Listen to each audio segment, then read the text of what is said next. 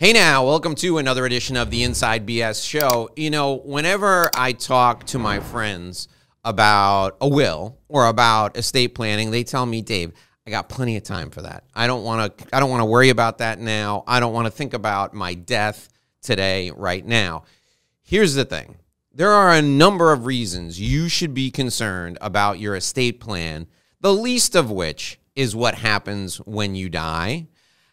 I want to make sure that you're focused on getting your affairs in order. And we're going to talk about the reasons why this is so important, both after you're gone and while you're here. And we've got the perfect person to have that discussion with today. Please join me in welcoming Jennifer Taddeo to the Inside BS Show.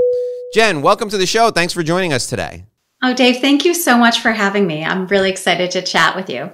So, Jen, Let's get started where it all started for you. So were you like a little baby crawling around on the floor wondering what was going to happen to all the stuff around you if something happened to your parents? Like, how did you get into estate planning? Well, I did always know I wanted to be a lawyer, terrifyingly enough. But I started, like all estate planning attorneys do, pursuing a career in sports law.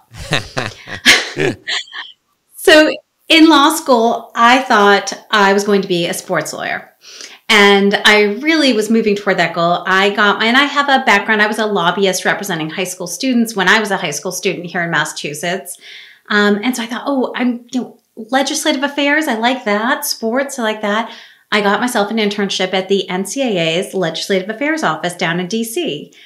And I got a research project about large corporations making donations to universities that tend to get a lot of televised sports and put thank yous up in places that get a lot of airtime. Is that really a charitable deduction, or is that maybe advertising? And I found this so fascinating. I went back and switched out of the baby tax class I had been planning to take and switched into Professor Marty Ginsburg's tax class. And this is late Justice Ginsburg's late husband, and he loved tax. It was a game to him. It was a puzzle to be solved. And he would giggle up there during his lectures. And it just made taxes come alive. So I left law school and went to work for one of the big five in an accounting firm doing international corporate tax. And it was fun. It was sexy. I was adding a few cents of profit per share. I was working with people all over the world. And as I was working on my LLM in taxation, I started to realize I was just adding a few cents of profit per share. I wasn't actually helping any individuals.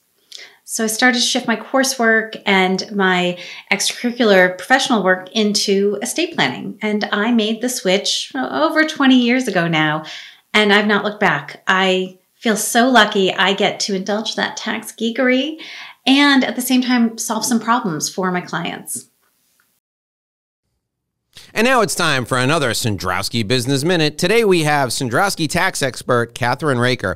So Catherine, how do we calculate home office expense? Well, there are two methods, the simplified method and the regular method. So as I mentioned earlier, the home office has to be a specific space designated just for that activity. So with the simplified method, you would take the square footage of that specific space and multiply it times $5. And note that the IRS only allows a maximum of 300 square feet when you're using the simplified method. Under the regular method, what you would do is determine a ratio of your designated space square footage to the entire home square footage. And you'd multiply that ratio times the specific expenses, such as utilities, such as property tax. And this is more complicated and time-consuming. An additional consideration would be depreciation expense could be allowed on your home office if you were using the regular method. However, when you go to sell your home, you're going to have to take that depreciation expense into consideration and recapture it so that the gain that you would have on the sale of your home would increase because you'd previously taken a depreciation deduction. Wow, that was a great answer. And you know what I learned from that answer? I'm going to call you rather than try and figure this out myself. So if you want to do what I do and call Catherine Raker, you can call her at 866-717-1607, 866-717-1607. This has been your Sandrowski Business Minute. Sandrowski Corporate Advisors, they're a CPA firm with a different perspective. Well, so that is the perfect lead into what I was talking about when I opened the show today. When you sit down with younger folks who are in good health, right? It's usually, I would guess, because of some kind of a life event, the birth of a baby, maybe a marriage. But there are other reasons to do an estate plan other than to worry about what happens after you're gone. Share with the folks some of the reasons why all these young, healthy people who are listening and watching the show right now need to get all this stuff in order. Why is it so important for young, healthy people to have an estate plan? Well, I like to say I'm bringing death and taxes to life when I work with my clients. And we do. We focus a lot on what happens when you die. How do we minimize taxes? But it is a lot more than that. We are thinking about what happens if somebody becomes incapacitated. It's actually often more difficult dealing with assets when a person's alive, but they're incapacitated. So if you don't have a well thought out, well executed plan, your family can be left to dealing with a situation where you're in the hospital, unable to do anything, and they can't access the assets to get you the care that you need, or they don't have the authority to make the decisions for you. Estate planning is something that everybody, every single adult, from the time they turn 18 on through the rest of their life, everybody needs it. So talk a little bit about that. I mean, I think the pandemic kind of brought that into stark relief for a lot of people. But, if you think about it, your kids who go away to college, if they're over 18, right? And something, God forbid, I mean, you must hear the phrase God forbid a lot in your practice, but something I hear it, I say it, it's a key, yes. Something, God forbid, happens to them. They're 19 years old, they're 20 years old, they're 20. Yeah, 18. I have an 18-year-old. And they're somewhere else, and who can act, not their regular doctor, who has access to them in the hospital, who's going to make decisions. So even somebody who's 18 needs to have an estate plan. So I'll tell you, I have a few things that illustrate this. My mom is a former nurse. I mean, she's a nurse. She'll always be a nurse, but she used to work in the ER down at St. Elizabeth's, which is a hospital here in the Boston area in Brighton, right near BC. And so, mind you, I went away to college. I was down in DC and she was up here in New England.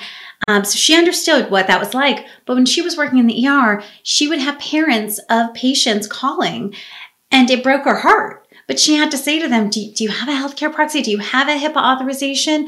She wanted to help them. She wanted parent to parent to give them that information. But she understood that her nursing license was on the line. Significant fines were on the line. She wanted to help and yet was constrained. And so often they'd say, no, that I'm supporting this kid. I don't have any legal documents for them. I have a friend here, Linda Wanders, an amazing woman who helps people launch back into the business world. She had two sons, and she and I got together, and I said, let's just get this taken care of as each of your sons turns 18. And we got them done. We got that done. And one of our sons, while abroad, had some serious medical problems. And thank goodness that she had those documents because she was able to manage his care. And then my own daughter, she's 18. She turned 18 in March. She'll be going off to the University of South Carolina. Go Gamecocks.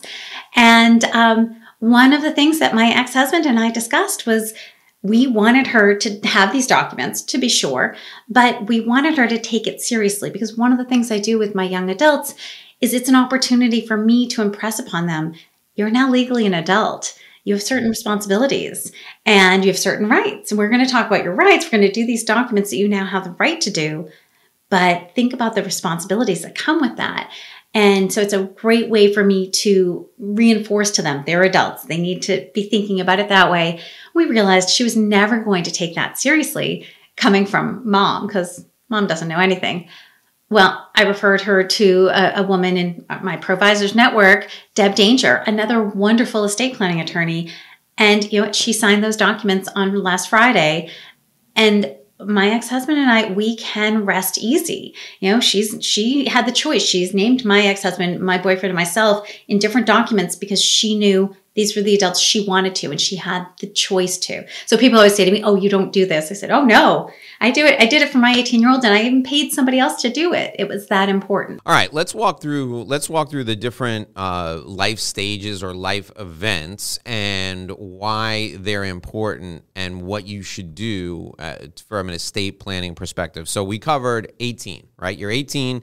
You want to make sure you have a healthcare proxy, right? What else do you need? What else does an 18-year-old need? So you need healthcare documents, and those are called different things in different states. Right. Estate planning, it's really one of those things, so state specific, but there are going to be some healthcare documents in your state. Here, it's a healthcare proxy, it's a HIPAA authorization, and it's a living will. You also need a durable power of attorney. Sometimes that's called a financial durable power of attorney, again, state specific, but you want to say, here are the healthcare documents, and here are the financial documents. College students, there's also something called a FERPA release. This isn't something I do. It's something that colleges have on their websites. And if a student chooses to sign this, then their parents can get information about their ongoing enrollment, their grades, and every family has to have that conversation. You know, my ex-husband and I explained to our daughter, you're legally an adult. You get to make this choice. We're adults though too, so we get to make the choice as to whether or not we sign those checks. But you know, we're all making our choices. They might be a little interdependent, but you know, it is one of those things that parents of young adults should be thinking about. But it's also a way to start thinking, well, when you have that significant other that you're going to name as your healthcare agent, great. But we established right at that 18-year-old mark, it's not just about having a healthcare proxy in Massachusetts. It's also about having the conversation. And while the legal formalities might shift, I believe everybody needs to understand whenever you have healthcare documents, that's great. You're saying who's in charge. And maybe your state lets you say, here's what I want and don't want. But it is vital that you have the conversation. Sit down. First of all, do some soul searching. Then sit down with your partner and make sure that you understand each other. What would you want? What would you not want? And then this is where people kind of drop off a lot, but it's so important. Gather your people. Gather anybody who's going to be emotionally involved in that decision, even if they're not a decision maker. And tell them all together, here is what I want and here's what I don't want. Here is who will be making the decisions. And this does two things for a family. First, it gives your agent, the person you've named to make your decision, most people name their significant other, it gives them a network of support. If they're having to make difficult choices, or even if it's adult children, these aren't fun choices. It gives them a network of support to say, yes, that is what mom said, dad said, you know, my daughter said, you're doing the right thing. Conversely, a little bit more cynically, I guess I'm allowed as an attorney, it's making it more difficult for anyone to challenge, right? Because there's going to be someone else who said, hey, remember when we sat across the table? Remember we made this decision, or remember they communicated, they did or didn't want this. It just makes it a lot easier.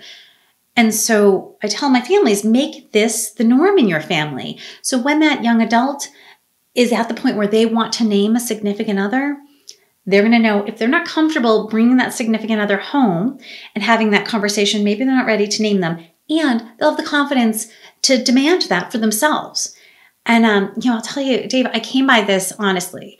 You know, I have over 20 years of experience. I have a lot of schooling, but I had an experience that changed the way I practice. One of my best friends, actually, you were complimenting my background. She's the designer who did my room. We went to college together. We went to college. She married her college sweetheart. And a little over 10 years ago, he was diagnosed with glioblastoma multiforme, GBM. It's kind of brain cancer that killed Senator Kennedy and Senator McCain. And I was sitting with her that day when the brain surgeon came out. Mike's best friend was on one side and I was on the other. And he told us that's what it was. Now, we'd been researching all day. We had a plan for everything. We knew where all the trials were, but there is no plan for GBM. You just get as much time as you can get. And he was really stubborn. So he got 14 months, which was amazing. And they impressed me so much. They did all the things. They thought intentionally about what was this going to look like as long as they had for they and their boys. And they traveled and they did so much. It was wonderful. They had been living abroad when the diagnosis happened. They moved back into a home that they'd been renting out. And he decided he was going to fix it from top to bottom so she and the boys could live there. And it was a great investment. They're actually selling it, I think last week. But they thought about it. They thought about what was the end going to be like. Was he going to go to hospice or would hospice come in? What would the experience be like for their boys? All of it. What would his memorial service look like? And they did such a good job. And I talked with them all the time during this period. And I was so impressed. And they were telling me about the conversations they would have, about conversations they were having with her parents who had moved in to help care for them and the boys. But one day I noticed they weren't saying anything about the conversations they were having with his parents. And I knew from being at the surgeries that his parents were deeply in denial. And Dave, you tell me my 36-year-old son's dying, I would be in denial as well. So I never begrudged them that. But I was worried. And in the end, they did not have a conversation. And there came a point where his parents tried to take him out of his home where he had said he wanted to live for the rest of his life and bring them back to their home many states away, called a private ambulance service. And it really hurt. It really ended the relationship that they had with their grandchildren. The grandfather died the summer before COVID. Those grandchildren never spoke to him again. And I doubt they will ever speak with the grandmother. Have these conversations. They're difficult, but they're worth it. And I can give you some links that I always tell my clients to go to. The Conversation Project is wonderful. The One Slide Project, really great resources. Okay, Jen, now let's talk about marriage and divorce, right? What do we need? What documents need to be updated at the time of marriage? And I'm going to guess they're probably the same documents that need to be updated again in the event of a divorce. So share with us what we need to do right when we're getting married or when a marriage is ending. Absolutely. So, this is where having an estate planning attorney as part of your trusted advisory team is so important because ideally you already have an estate plan. You decide to take the leap. And one of the things you do is you reach out, you shoot an email or pick up the phone and call your estate planning attorney and say, hey, Jen, Chris, Pat, whoever, I'm getting married. Isn't this exciting? And you can geek out about that for a few minutes. And then say, well, what does this mean? What should I do? Because every state takes different positions on, does marriage revoke this document or that document? Different states have different estate tax situations. In Massachusetts, we have only a $1 million estate tax exemption. That means you can only give away $1 million before you're hit with estate taxes. Now, let me clarify. Only $1 million. I know that sounds ridiculous. But for those of us in New England, we know our real estate it's unbelievable. The values have just shot up. So you have a home, you have maybe a modest insurance policy and a little bit of retirement savings. All of those things are included in your taxable estate. And so you're over the exemption. And if you just give everything to your spouse, which is what might happen under what we call the intestacy law. So if you don't do an estate plan, you still have one. It's just that the state made it for you. You didn't get to choose. So everyone has an estate plan. It's just whether they made their affirmative choices. So a lot of times things will just go to a spouse, which people might think, oh, that's great. That's what I want.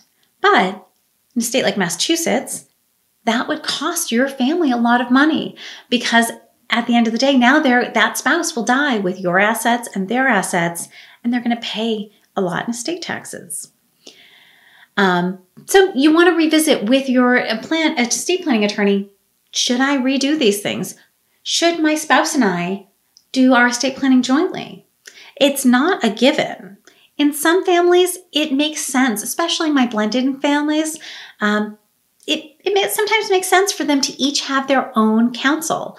And that's great. And we work closely together with the other counsel. It doesn't mean it's not a good marriage. It doesn't mean they don't have the same goals. It just means they have separate counsel so that if something happens, they can continue on with those separate counsel. Now, divorce. Every divorce attorney should be asking the question, show me your estate plan. Can I talk to your estate planning attorney? Of course, again, sometimes if there is a joint engagement, that's tough. But a lot of things happen at divorce if there are any irrevocable trusts. So I tell my clients that revocable trusts, it's like putting a pocket on your coat. It's just a way to hold things and you're still completely in control. But an irrevocable trust, that's a little bit like building a lockbox. And you can design it however you want, but there's always going to be some key. And until that key comes back, you can't open it. And an irrevocable trust, if that's part of your plan, your divorce attorney needs to know, because as part of the divorce, they can fix problems like, does it still name your former spouse? And are you sure that will go away just because you get divorced? If you don't want to leave that to chance, your divorce attorney can make sure that's addressed. It's always important to make sure your divorce attorney understands it, and reach out to your estate planning attorney, or sometimes you might need new estate planning counsel. But you want to oftentimes immediately change your healthcare proxy and your durable power of attorney. Most of my married couples name each other in their healthcare documents and in their durable power of attorney, but during the divorce, they don't want that. So we can change that immediately. We have to be more careful with our wills and trusts because a lot of states have what's called an automatic lien during divorce. You can't take assets away from a spouse until you have that division of assets by the court. And so oftentimes what we'll do is we will get that healthcare proxy, get that durable power of attorney down right away. But then we'll say, okay, once everything is finalized, we're going to update your estate planning documents so that you're no longer benefiting your spouse. Because until the divorce is final, often it doesn't matter. Even if we change it, the spouse has certain rights because they are still a spouse. So be in touch with that's, I think, the real important takeaway is you want to have a collaborative, ongoing relationship with your estate planning attorney that you can reach out and say, this is what's happening. I tell my clients, give me a call or shoot me an email anytime there's birth, death, marriage, divorce, material change in the family, or material change in the assets, or if you're reading about the estate tax in the news every day. Those are all things to say, hey, Jen, do we need to do anything about this? Yeah, one of the things you touched on earlier that I meant to highlight was the durable power of attorney. That's really important for accessing financial documents, perhaps purchase or sale of real estate using the funds, or sale of real estate that is titled in somebody else's name. You don't pass go. You don't get in the door of a bank to access a safe deposit box or a bank account without that power of attorney. Now, Jen, help me understand and help our audience understand. If you give somebody power of attorney, while you can limit that to after you pass away, right? They can't go into the bank and take your money today, can they? So there are two types of durable powers of attorney. And again, I'm speaking to Massachusetts law, but this is going to be fairly standard. But it's something that you just said is actually a really common misconception. Durable powers of attorney cease to have any power the moment of your death, as do healthcare proxies. So, and we have, there are a lot of people who say, oh, well, I went the day after she died. I just used the power of attorney. It's one of those things you say, but no, the moment of death, it has no effect. But clients do say, a durable power of attorney is a document that's going to let another person make business, financial, and legal decisions on your behalf. Now, Massachusetts is a state where we are striving to stay out of probate as much as we can. So hopefully nothing or very little is owned individually in that person's name. And it's still an incredibly important document because it allows the attorney, in fact, the fiduciary under this, which is a terrible old-fashioned name. They don't even let us service this unless it's a family member. But that attorney, in fact, can exercise legal rights on behalf of the person. But there are two types. There is what we call a current grant or a non-springing or a springing. So a current grant, non-springing power of attorney, you sign it and it is immediately effective. So the example I always give, and apologies to my brother if he's listening, let's say that I have a power of attorney and it is non-springing. And I have named my brother as my successor attorney, in fact, the backup. And I make the mistake, I break the rules I give to my clients, and I give my brother that durable power of attorney, that original. He goes down to my bank. He's got the original. He brings out his ID. He shows them, and then he empties out my bank account. I show up 10 minutes later and say, "What did you do?" to my empty bank account. And they say, "Jen, we did exactly what you told us. We saw the original. We saw the identification. We followed those instructions." I can't sue the bank. They did everything right. I can sue my brother because he breached his fiduciary duty to me. But I'm an estate planning attorney. I don't like litigation. I've got people I refer to for that. So I actually give my clients some rules. I give them the rule of 1, 2, 3. We do one original durable power of attorney. There's a trade-off. I also tell my clients there's always a trade-off. If someone tells you, "Oh, there's no downside," don't trust that person. There's a downside. It just might be a good deal, but know what the downside is. So the downside here is that means that one original is going to need to be schlepped from place to place. Every institution is going to want to see it. But having one original means you'll know where it is. That one original is going to name two people, a primary attorney, in fact, and a successor. The downside is if something happens to either one of those people, you should really update the power of attorney. Everything else, I say, "Oh, give me a long list of people. I'll put a whole bunch of successors in." But this, having a smaller pool of people who could use it, is worth it. And that one original naming two people, you're going to keep that in one of three places. You're going to keep that in a fire safe at home, a safety deposit box at the bank, or in your attorney's vault. So you want to make sure it's someplace secure yet accessible. Now, if clients don't like that, they'll ask me about that springing power of attorney. This is a document that springs to life when you become incapacitated, thus the name.